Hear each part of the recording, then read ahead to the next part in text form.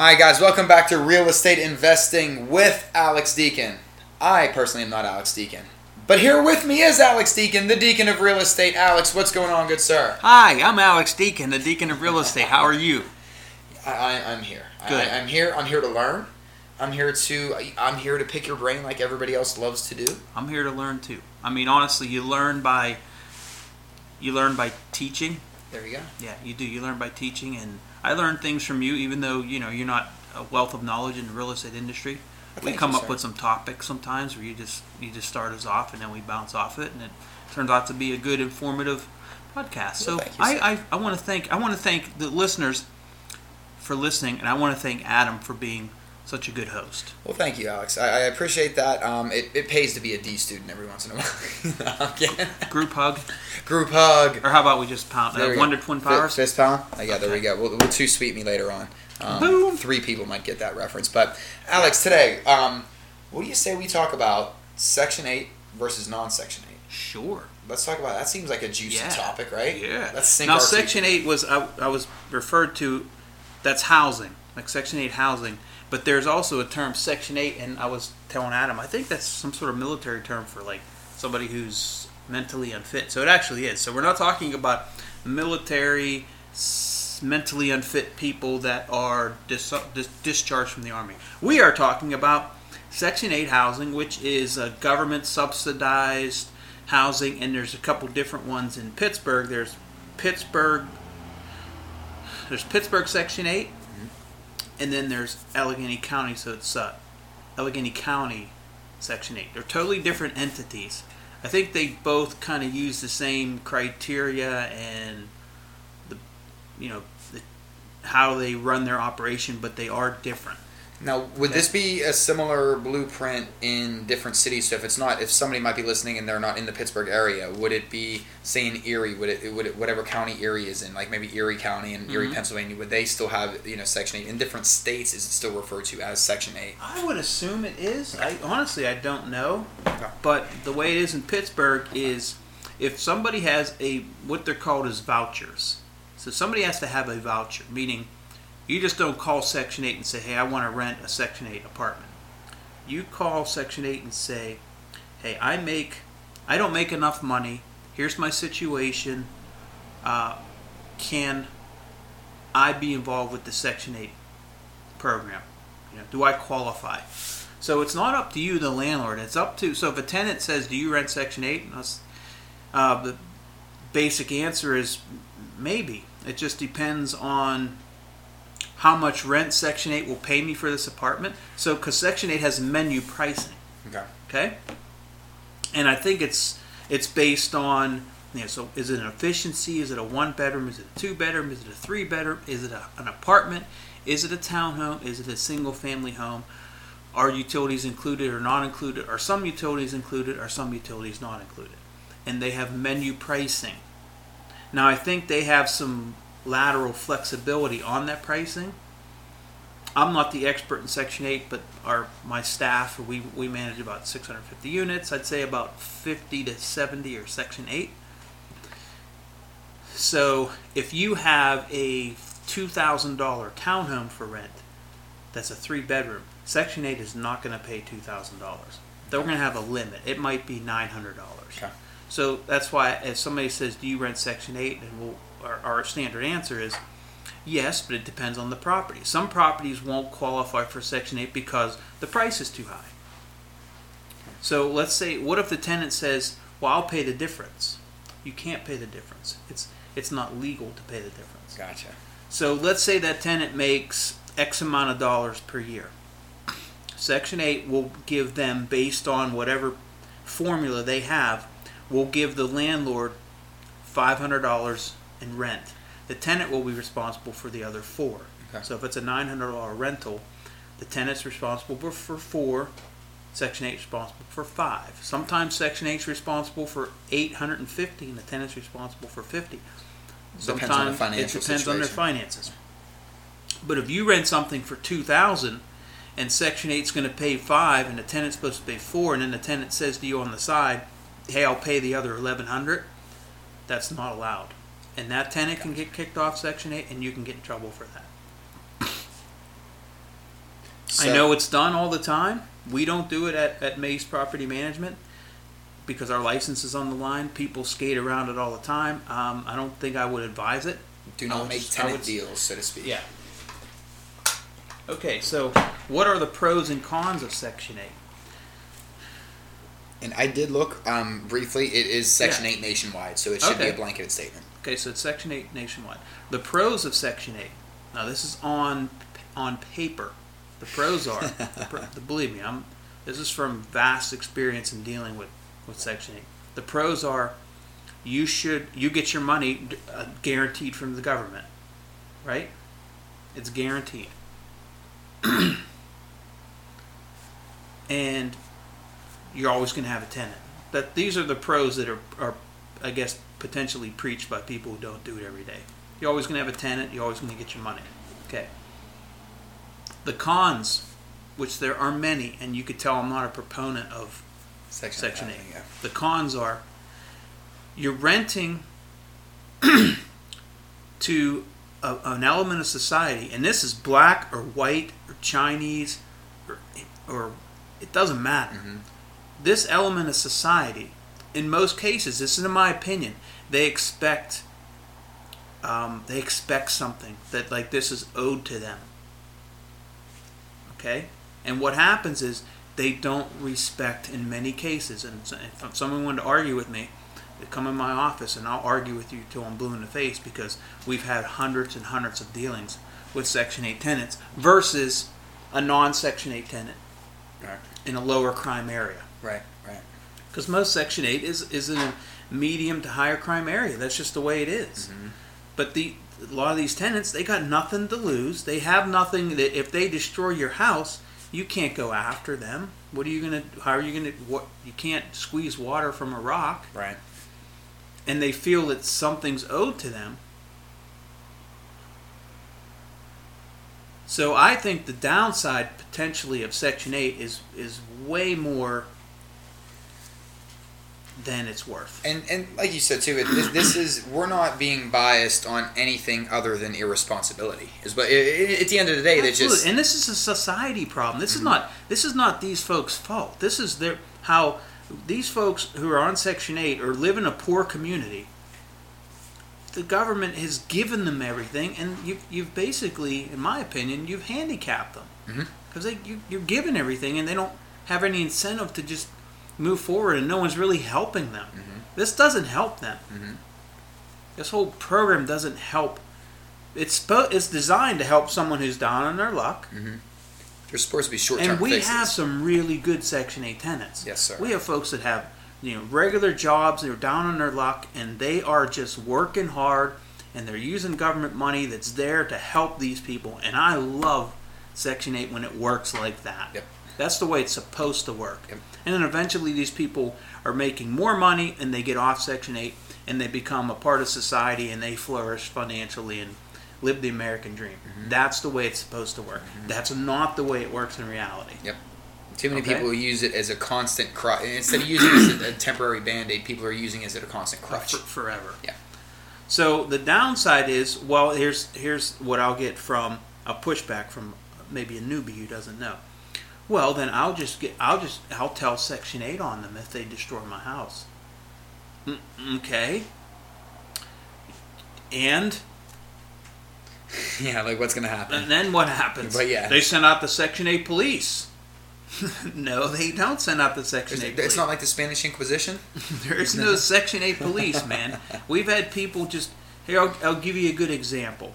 Every year with Section 8, there's a initial inspection before you rent. Before you rent, there's an initial inspection on the house. Mm-hmm. So when somebody calls and says, is this house, will you rent Section 8? Yes and no, right? We talked about this. Yes, if it's in the proper price range. Mm-hmm. And yes, if the house will pass Section 8. Why wouldn't it pass Section 8? You might have some peeling paint outside. You might have peeling paint on the porch outside.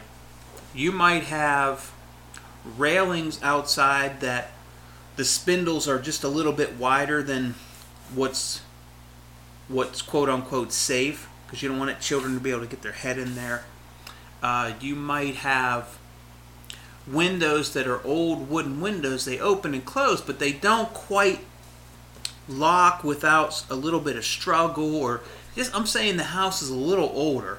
It may not pass Section 8. It's not. So, Go ahead, I'm sorry. why? So if somebody calls and says, "I want to look at this house," well, is it Section 8? We said this particular house is not, because there's too many problems there. The owner's not willing to spend $3,000 or $4,000 or $5,000 to make it Section 8 ready. So then we don't show them the house because it's a waste of everybody's time. So a quick question. So Section 8 guidelines for housing are different than other something that you might flip or something that you just might rent out yourself. Yes, Okay. and they vary. I didn't know that. They vary from inspector to inspector. Good to know. I didn't know that either. So we'll get an okay. So the story is, you have the initial inspection. The tenant brings their voucher. The voucher says, "I'm approved for a 3-bedroom in Pittsburgh." Not Allegheny, Pittsburgh. Gotcha. Okay, so we're in Pittsburgh. So, okay, let's go look at the house. They like the house. Here's an application. They fill out the application. We run a criminal check. We run a background check. We check with their previous landlord. If they're employed, we make sure that they are employed. We get proof of income, all that stuff. We run them just like we do any other candidate. 99 times out of 100, they don't have good credit. They have some poor backgrounds and stuff. That's just the way it is. That's why they're on Section 8. That's why they need help. So we don't have a problem with that. We don't want people with criminal backgrounds and things like that. We say no to that. So we rent to them, and they're there for a year. Next year, we have to have a new inspection. Inspector comes out, and this inspector is a different inspector, and he finds 10 other things wrong. And it happens all the time. 10 things that weren't wrong last year, they're the same, but now my owner has to spend $1,000, $2,000 to make it simply right. because the inspector's different. Okay? Or we've had people, hey, the window's broke. Obviously, it was broken from the inside. Obviously, the kitchen cabinet door that was ripped off is not something, like, I've owned a house for 30 years. I've never had a kitchen cabinet door just rip off. Nah. Or a bathroom door with a hole punched in it. Well, guess who has to pay for that? Because it won't pass the inspection. Right. You're going to ask the tenant to pay for it who doesn't have any money to begin with? So you have to fight with that tenant, and then you have to fight with the inspector that comes through and says, well, you need a new door, you need the new cabinet door, the new door to the bathroom that has a hole in it. I want all new outlets on this first floor because they're only 2-prong, and I didn't notice them last time. They should be 3-prong, so on and so forth and so on. And then we've had this happen. Had owners go ahead and do that, do $5,000 worth of work. Then the tenant leaves in 3 months. Oh. How about that? Oh. Because they don't have to stay after.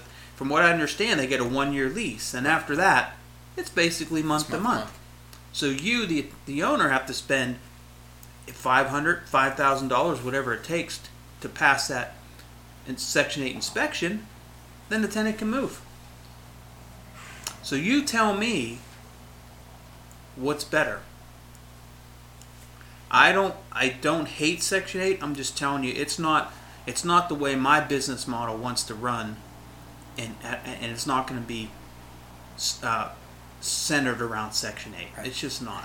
Now, is there, and obviously you can't be biased towards age either, but is there something with Section 8 tenants where is it more problematic with the younger generation versus the older generation, or is it just tends to be problems? It's a process and a system that's flawed. Gotcha. It really is. These aren't bad people. Absolutely Section 8 is not a bad idea. The folks at Section 8 are probably overworked and understaffed because they're not proficient at all. At all. They screw up checks on a regular basis. They'll screw up inspections. They'll send out an inspection 1 year and it's different. The next year it's different. Completely, it's as much of a problem working with the government agency as it is working with a tenant who's destroying your property. There's no different. I don't want to work with either. Right. That's how bad I don't like either. Right. But we have some really good Section 8 tenants, but you just have to know how to pick those tenants and make sure they're a right fit. Right. Make sure they qualify. Make sure they have a good landlord reference. That they've been at their place for 5 years, and the reason they're moving is because they just want something bigger, closer to home, better school district for their kids. There has to be a good reason. And it's very difficult. It's not easy. It's something that I personally tell my clients and the people that come to my workshops and listen to me that I like to stay away from it. Now, if you're going to buy in certain areas, you pretty much are going to be renting Section 8. Because if you buy in an area that's not very good, it's a bad area, high crime, unfortunately, that's where all those properties are available. Right. And that's where most of those folks have to live. And therefore, your pool of tenants is increased immensely, and it comes from Section 8. Right. So you have to, as an investor, have to understand, if I'm going to buy in this area, I'm going to most likely be renting the Section 8. Therefore, I need to tailor my rehab around Section 8.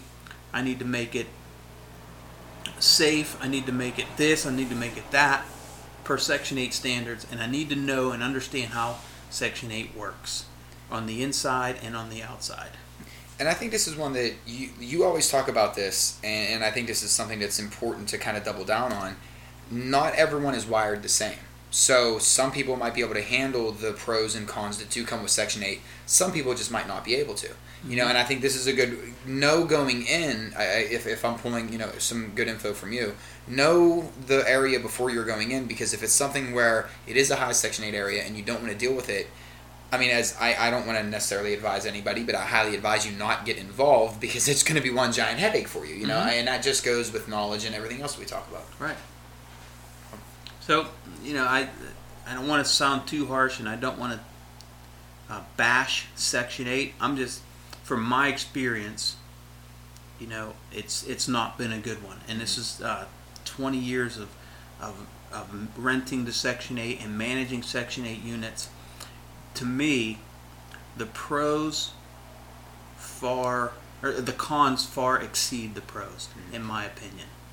Which is rare for you, because you always, typically, and that this tells me that this is problematic. And like you said, it's the system. It's not the people. It's the system that's in place. So it's, guys, don't ever think that you're not being biased against individuals. You're being biased against a system that's really, they could pin your business, down a little bit. So.